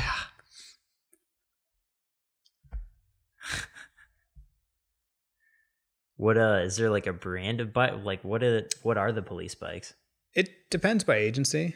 Okay. Most of the ones that we have are Cannondale. So, except for the e-bikes that we got lately, we got 2 that are Trek and 2 that are Specialized. What are e-bikes? Are those like with electronic motors on them or something? something? Yeah, so got an electric motor. So it's an assist. So you still have to pedal, but with your pedaling and the motor at top speed, they'll go 28 miles an hour on the flats. Oh, so okay. Yeah, they're fun. It's kind of a game changer. I was very resistant. I mean, having taught mountain bike riding to police officers and run a program for a number of years, I was pretty resistant to going in that. But after using them, I'm sold. They're a game changer for the type of work we do. Just because you can you can get to calls a lot quicker. You can get to calls without wearing yourself out. Just amazing what you can do. And the range of them, I mean, they're usually about 60-ish mile range. So you can get, even if you went a long way, it's full day, easy.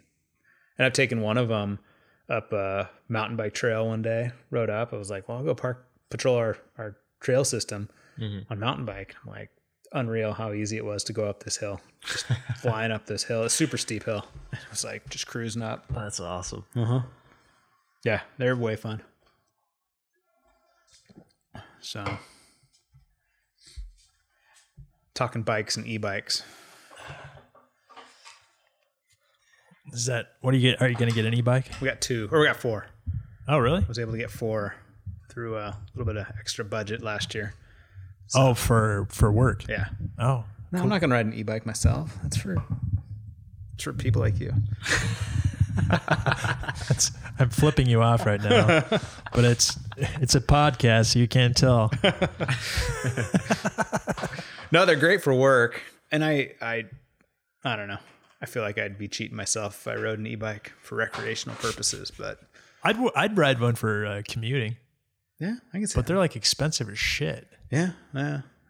Good. I mean, name brand ones are about $4,000. You can get cheaper ones that are more like, you can get them in the $1,500 range, depending, like if they're like a motor kind of thrown onto a frame that's been modified to fit a motor and that kind of stuff. There is alternatives, but is it like a motor you install, or is it like a whole setup? I think there's a company here in town that actually, I don't know if they modify the frames to make them fit, or if they're able to like retroactively fit a motor on there. But the high end ones, I mean, the big companies, your Specialized, your Treks, your Giants, and that kind of stuff, they're basically incorporating the motor into the frame. So Specialized especially, they've done a ton of R&D in developing and integrating in the e-bike stuff. They went full bore on the e-bikes, and they're definitely the most sophisticated e-bike company out there. I mean, they have a road bike that'll go 120 miles on a charge. Really? So, and it's like a high-end S-Works tarmac type road bike. Really? Wow. Pretty impressive. 28 mile an hour top end with assist. And I mean, it's the one, I don't know if you saw, like if anybody watches Tour de France, like last year there's Phil Liggett announcing as he's like smoking Julien Alaphilippe up the hill, and he's on this Specialized. I didn't see that. Oh yeah, that's pretty cool. Hey, you should find it. So, but yeah, no, they're pretty impressive. So, I mean, I've been on group rides with one of the shop owners in town, and he'll be leading people on it, 28 miles an hour, just be basically motor pacing behind him into a headwind, and he's not working, and we're just basically drafting off an e-bike and cruising along. Oh, that's awesome. Yeah, they're pretty slick. So, but I've got a couple of friends that have them for basically just for commuting. So they ride them to go drink beer back when we could go out and go drink beer. Well, like I was talking to a buddy of mine. He said he was going to be 70 next year, and he's a big mountain biker. He loves mountain biking, but he's like, I'm just getting now, like I'm going to have to buy an e-bike because I can't go out as long and do as much as I want. I'm like, there's nothing wrong with that. I think it's great for it totally makes sense for something like that, because he still has the ability to go out there and mountain bike, but he just doesn't, the physical being able to go out and go as long as what he wants to do and that kind of stuff. He physically can't do that, but you still have to have the technical skills. I mean, it's not like an e-bike's going to take away your ability to ride a trail. I mean, you're still having to ride a trail, and you're still having to pedal, and you're still having to work. It's not like it's a free ride. I'm like, so just look at it as a way to continue doing what you love to do. Cause he was really butthurt about having to, make this transition from doing that kind of stuff. I'm like, no, you're still able to go out and do what you want to do. You can still hang with the people you want to hang. Yeah, really. And I'm like, it makes total sense. I'm like, be happy that you're at a time in your life that those are available, because 10 years ago they weren't. I mean, if you were 10 years older, like you would have been SOL for a long time. So now you have this opportunity to continue going out there and mountain bike and doing what you love to do. It's extending your lifespan of being able to mountain bike. I mean, I wish my dad would consider it for road riding, because with his back problems and hip problems, like he's always upset because he can't go hang with people anymore and do, climbs and that kind of stuff. I'm like, if he I haven't even breathed an e-bike to him because I know there's no way, you know, my dad, Yeah. there's no way he'd ever do that. I mean, this is the guy that I think still rides a 5342 front chain ring. And the first time he ever put a 25 tooth rear cog on is because I gave it to him and told him, put it on your wheel. Because otherwise he would still been riding a 21. But yeah, craziest Dewey story. Here you go. So there's an ATL drunk driver coming into, and I was on bicycle and coming into downtown, and I see the car and I get it stopped, and this dude is in a like a latex suit of some sort, like head to toe latex suit. All right, and like that's weird. It's a little weird. And he was definitely drunk. And so the Dewey officer that comes up, he comes up and he starts doing this investigation, and they pull the guy out, and he's like in a full-on sealed latex weird suit. And so he's doing his thing, and the officer's not smelling any alcohol in the dude's breath. It's like, that's weird. So it's like, you know, the guy says, well, if he has his tube, it goes down in his latex suit, goes up his ass, and he's consuming alcohol that way, and he's hammered. So he's basically ejecting alcohol directly into his body through his butt. Yeah. You got me. That one. I can understand people doing a lot of things. That one blows my mind. I'm speechless. I know. It's like, I don't even know what to say. I've heard a lot of jokes about that kind of thing, but I hear it's really effective. well, this dude was drunk. He was way drunk. There was a Navy, when I was a school resource officer, previous agency, got called to a school because one of the students there, there was a Navy recruiter that had been coming into the school. And so he'd been making her feel kind of uncomfortable with how he was talking to her and alluding to sexual type things. And it's like, it seemed weird. And I mean, he was more or less propositioning her for stuff. So I started looking into it, and it's looking like a luring minor type case. And she's 16, I think. And so like, well, this definitely seems kind of like, I don't really know what this dude's intent was. So we do a phone trick and have her come in, and we do a pretext call and get him on the phone. And he starts, basically, she's like, well, what would happen? You know, I'm at home right now. My parents are gone. It's like, what would happen if you came over right now? And that'd be just all sorts of pleasurable pounding and that kind of stuff. And you can hear he's in the car. And she's like, well, where are you driving right now? She's like, well, I'm driving to your house. And so it's like, well, we finally, I don't remember what we came up with, but it came up with some story about how she, like, oh, parents are coming home. And so, end the call, but then we get him to come to the school to hook him up. And so he comes there, and he's full Navy uniform. Like, get there and go through an interview with him, and he admits that that's what he was trying to do. And he's from Georgia, and he was 22, and his current wife was 17 when they got married, and that kind of stuff. And because apparently in Georgia that sort of thing's okay. It's bananas that shit can happen now. Still. So end up arresting him on this kind of stuff. His chief is like at the station immediately, like, where is he? Because as soon as he's released, we're going to take him to the brig and that kind of stuff. Oh, wow. It's like, I'm sure that guy spent, I don't remember. I know the DA that handled it was former, I don't know if it was Navy or he was in the military, but he was really hot to trot on this dude. Like, that's just screwed up. So he was ready to go on it. But there's some screwed up people out there. Like, dude, you're married, you got 2 kids, you're started getting with your current wife when she was 17. Now you're trying to get this new 17-year-old. Like, what is wrong with you? I got nothing on that one, man. That was just wacky. I went to this death investigation conference or training or whatever. This guy from Virginia Beach was there. And that was back then. They had just started doing touch DNA, and we weren't doing it out here at all. And I remember him saying, he goes, I am 100% heterosexual. He goes, there is no amount of counseling or medication or anything that can turn me into a homosexual. And I was like, wow. He goes, and the same thing with pedophiles. He goes, these people are just wired to like kids. And there's like nothing you can do to fix that. Nothing. And that really stuck with me. Isn't there some I didn't see the news too much, but there was some weird like thing about pedophilia was supposed to be some sort of like medical condition or protect. I heard something about that on the news. Like what is up with that? Oh shit. How the hell can you sit there and say that can somehow be a medical condition or some sort of mental health type thing and it's supposed to be protected? That is screwed up.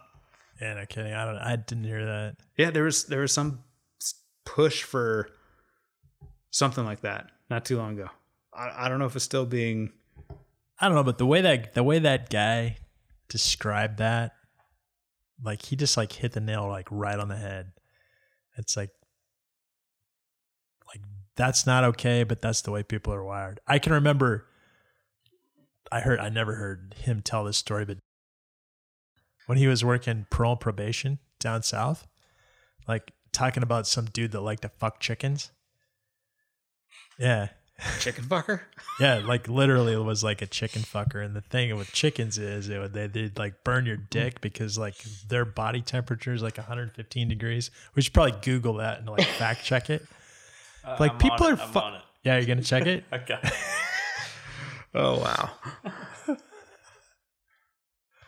We need to get you a laptop so you can like fact check this stuff. Better hope the FBI is not watching your phone. We'll see. They're going to see a lot of weird shit.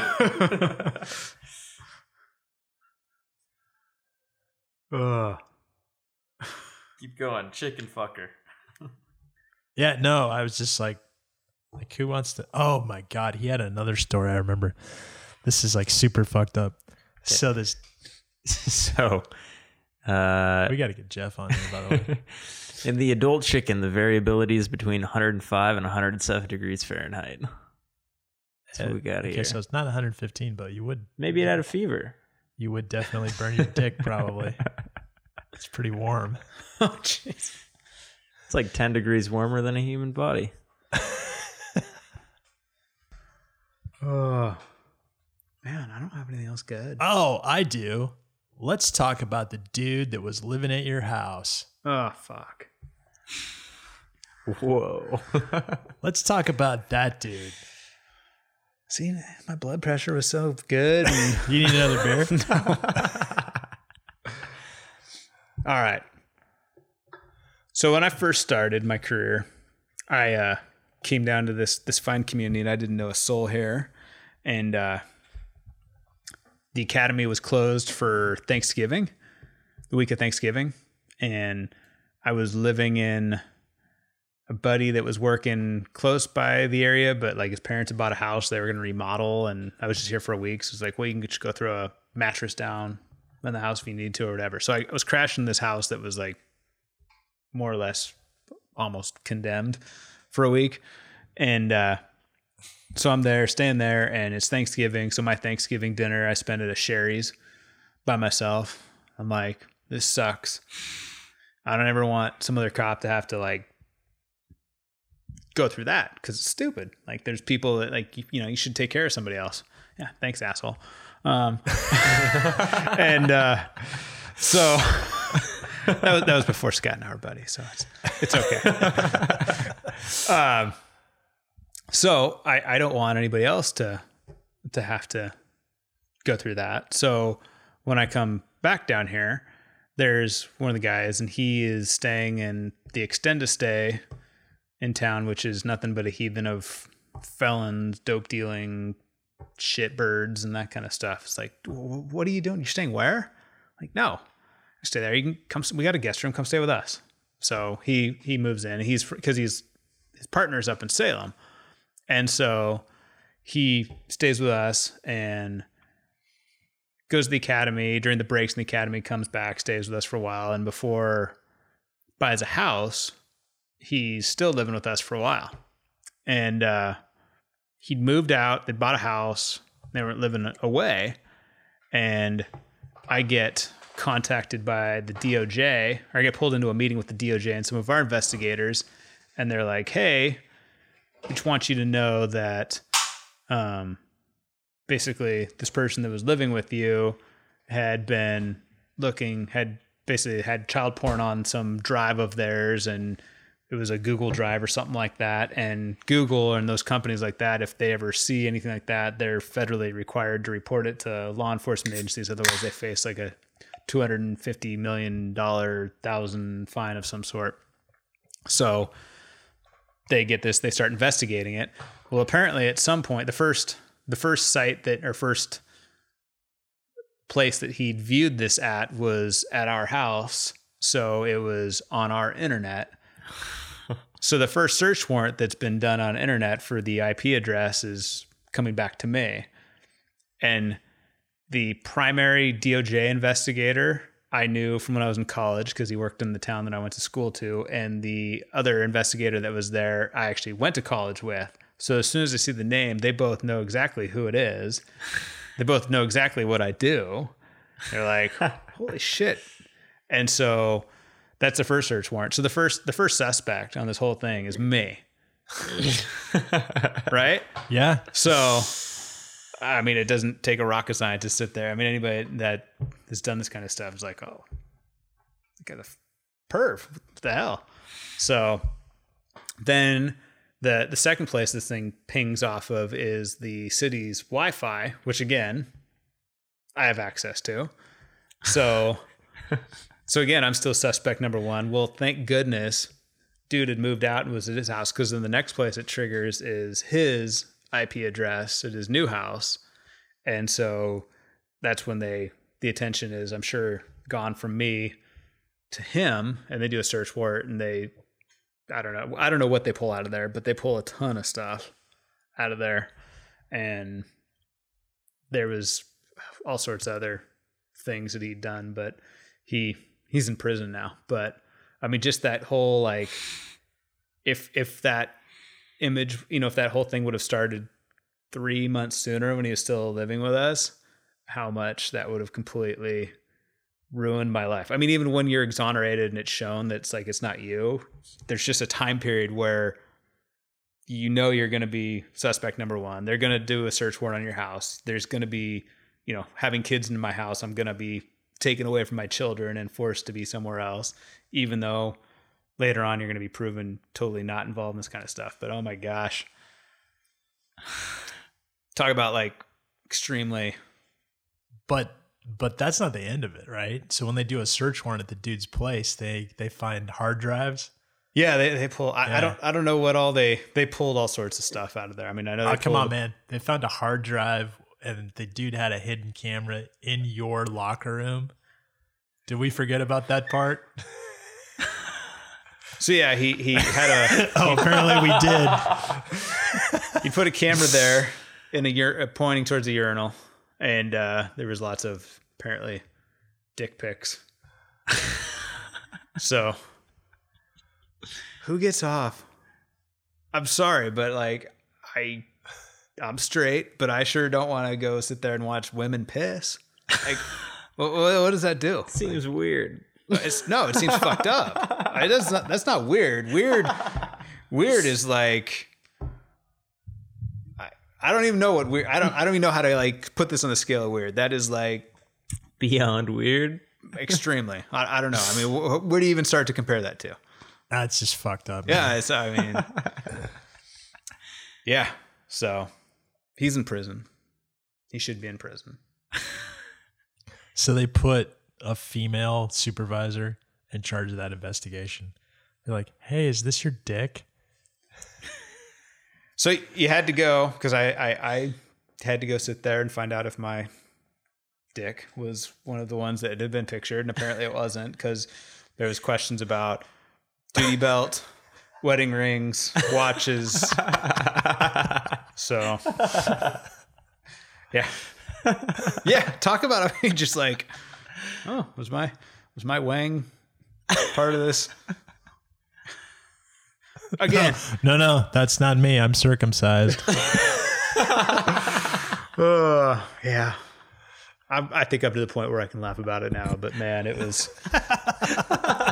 You thought you were gonna skate. That's some fucked up stuff. The fucked up thing too is it was just like you trying to do the right thing. Oh yeah. Like having a dude over for Thanksgiving, right? That's what you were saying. And there's been other people where it's like, hey, we're trying to find a place for this person to stay before they come up. It's like, and my wife's like, oh, what about this? I'm like, no.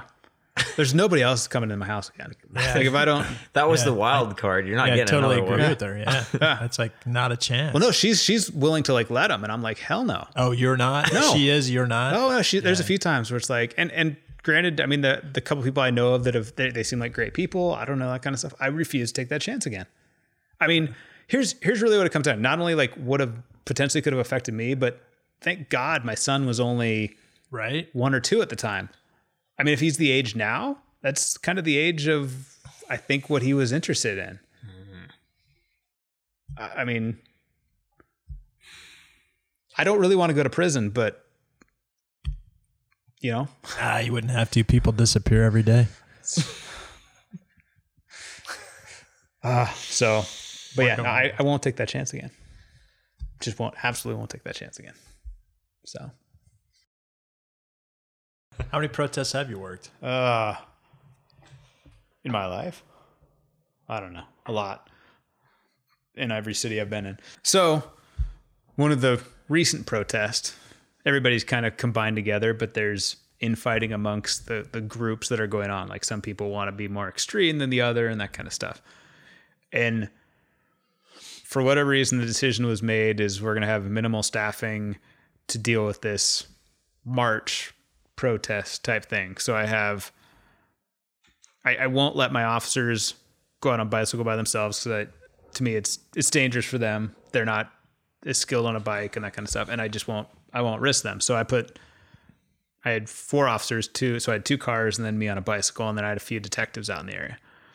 And we get a call of a dispute on the south side of this thing, a couple blocks away. It's basically this guy wanting to get through, and they've blocked the road with their little bicycle blockade people type things.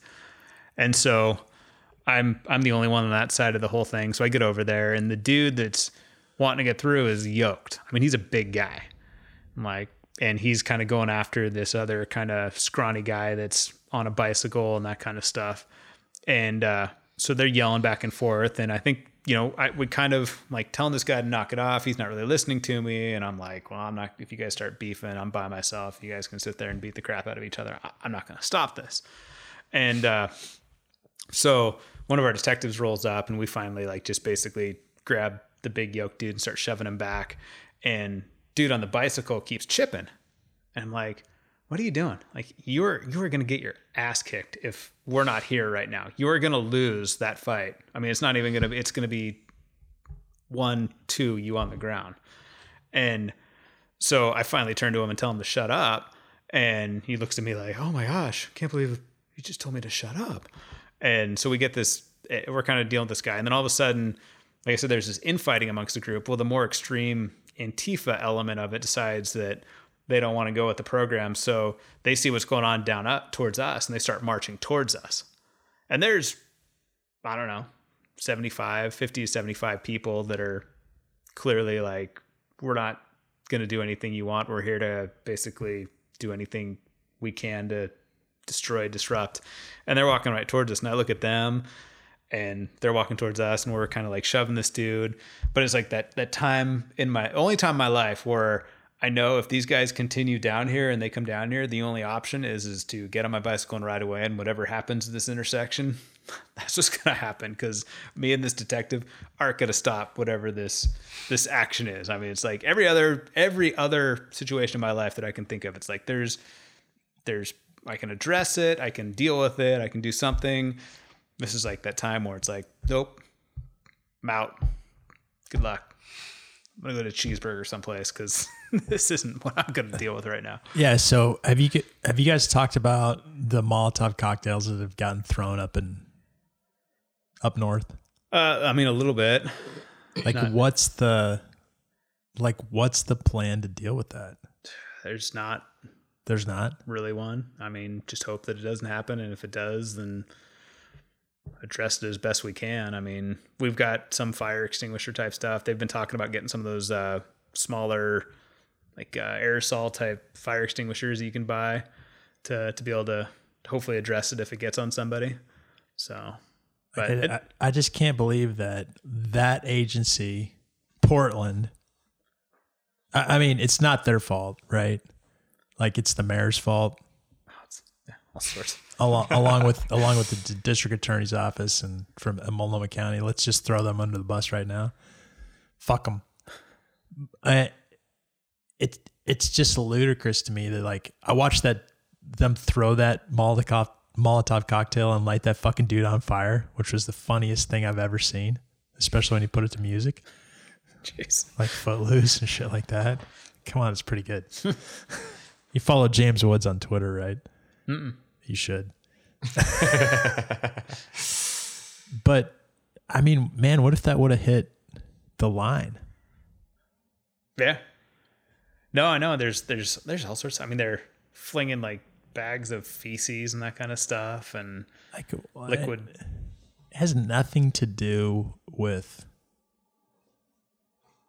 fighting for black rights. I totally, yeah. No, I completely agree with you. I think they've seen an opportunity that created some sort of civil unrest, and they're able to go in there and create that mob type mentality. So it's not helping the movement. So are there places in this country that things need to change? Yeah, absolutely. I mean, is there injustices that go on in this country? Yeah, absolutely. Is doing what they're doing in Portland going to achieve that? No. I mean, that's not how you go about creating change. I know. The first thing that needs to happen is they need to label Antifa a terrorist organization. Yeah. I don't know. Yeah, fuck those people. I mean, seriously. Like, well, that's the thing. Like, they don't, like I said, they saw an opportunity of a weakness or a group of people that are angry and upset, and they saw an opportunity to, get them spun up and get them wanting to do more things. And it's not exactly what you point out. It has absolutely nothing to do with Black Lives Matter anymore. It has everything to do with their agenda of trying to overturn government and create anarchy and communism and that kind of stuff. The difference between Timothy McVeigh and these assholes is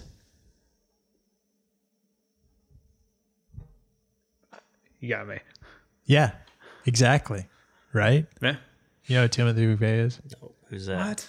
Oklahoma City? Oklahoma City? No Drove idea. the U-Haul up next to the Oklahoma City, filled it with Amfo and diesel, and blew up the building back in 90 something. Yeah. Never heard that. And you know what? That's the problem. Seriously. Sorry. Like, it's not your fault, but like, that's part of the problem is,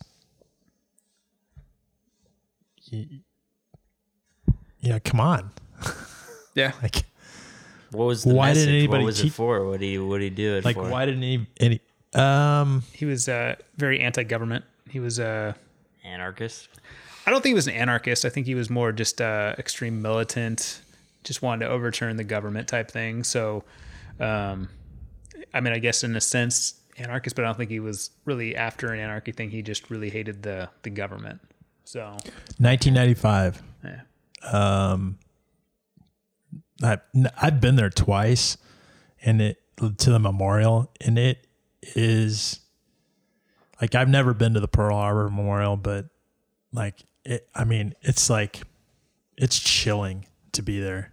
Man, it's like being at the 9/11 memorial. It was at Oklahoma City? Yeah, Oklahoma City. So And what was it? He blew up a U-Haul truck? So he with took a bunch U-Haul of- truck, he filled it with AMFO, so fertilizer and diesel fuel, and basically had this truck that was a bomb, and he parked it in front of the building. And this is the reason that you now see most buildings with a very clear area out. Like if you look at the federal building here close by, there's no place you can really get a car close by. There's like barriers and shit. That kind of thing. That was a direct result of that, as well as other places around the world that have been like bombed and that kind of stuff. But he was able to park this U-Haul truck right next to the building and then detonate it, and it blew half the building. I mean, it was just basically, and it was just diesel fuel and what was it? I think it was ammonium sulfate. Yeah, fertilizer or whatever. AMFO. Yeah. Jeez. The same shit that blew up in Beirut like 3 weeks ago or whatever that was. Did they find that out? Did they? Well, that's what it was. That's what it was, yeah. It had been stored there for years. Yeah. Okay. So that stuff's, it's a slow burning. I mean, it's a known combination that you can do. So you got to have your, I'm going to tear this apart, but you've got to have like basically your. That's probably a good thing. Well, I mean, your ignition source and then your fuel source for an explosive type thing. So it's the diesel, by mixing them together, by them separate, they're pretty stable and safe, but by mixing them together, it becomes, good explosive. It's not a high, it's not like dynamite, or not like, it's not really a high reaction. So it's not a fast moving explosive, but it can create it takes a lot of it to actually create a big boom. So when you fill a U-Haul truck full of that stuff, it does it. So, I mean, if you were to fill like a U-Haul truck with TNT or C4, I mean, a small amount of C4 would have done a lot more than what was done there. If that makes any sense. In Beirut? No. I'm talking about back to Oklahoma. Oh, okay. Yeah, so it says he did it for revenge for Waco and Ruby Ridge. Yeah. So, which are also two things you should familiarize yourself with. I think I know about Waco. Yeah. Vaguely. Ruby Ridge is right along the same time. And then there was something else that happened in Montana also, but I can't remember where that was.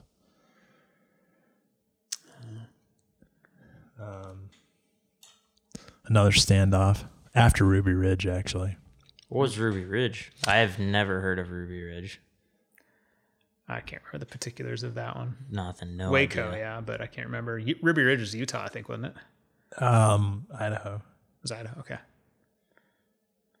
Yeah, so let's see here. Just look it up so I don't get it all fucked up. Ruby Ridge.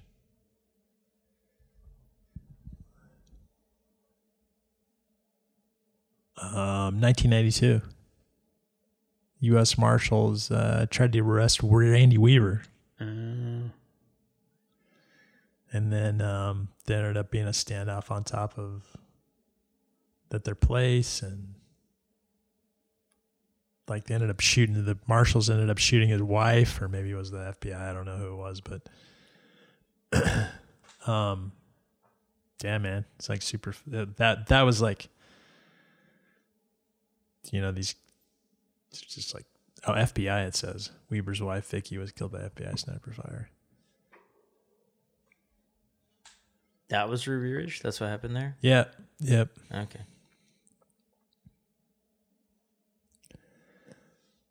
Yeah, man. Well, some fucked up shit happened back then, and here we are again. Here we are one more time.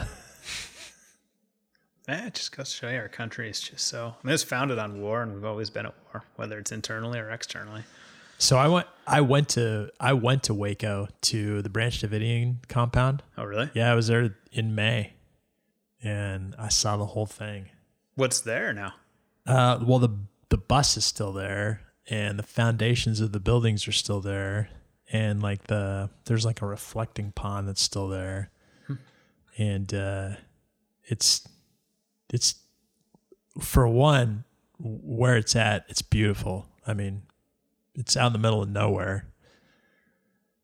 But to think that all that shit happened there is just unbelievable.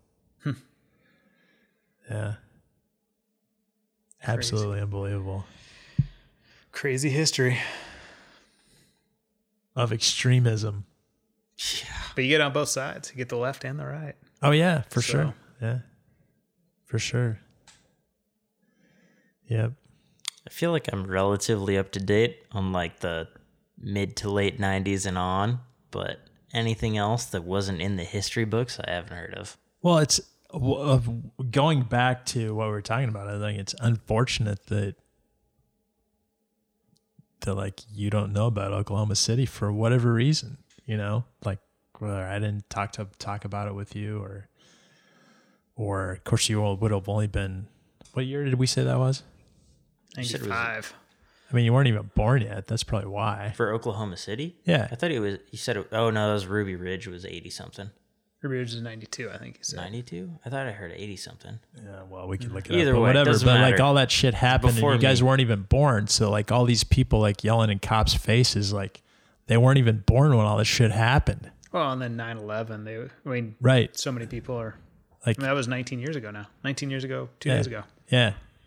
So. Right. I mean, I can still remember exactly where I was when that happened. So. Yes, me too. I was like 4 and I remember where I was. Really? Yeah. I was at Grandma and Grandpa's house. Yeah. Do you remember the TV and stuff? I do, yeah. Really? Because it kept playing over and over and over. Really? And I was Wow. like on the ground playing with little army men and Lincoln logs. Really? Like, yeah, Yeah. I totally remember it because it was the whole fucking day. I was like, I don't understand what's going on. I knew I didn't understand what was going on, but I was like, the same thing's playing on the TV the whole day. I'm not watching TV anymore. Yeah. Wow. I remember we drove from Jackson to I think we went to Bozeman. We finally found a place to stay. It was crazy. I was in Vegas. I'd flown in on September 10th. Talk about, I don't know if you've ever seen like stereotypical Vegas, loud lights everywhere. Everything was shut down. You walk down the strip, it was nothing more than the bare minimum emergency lighting. Every casino, the lights were shut off. Really? Oh, eerie.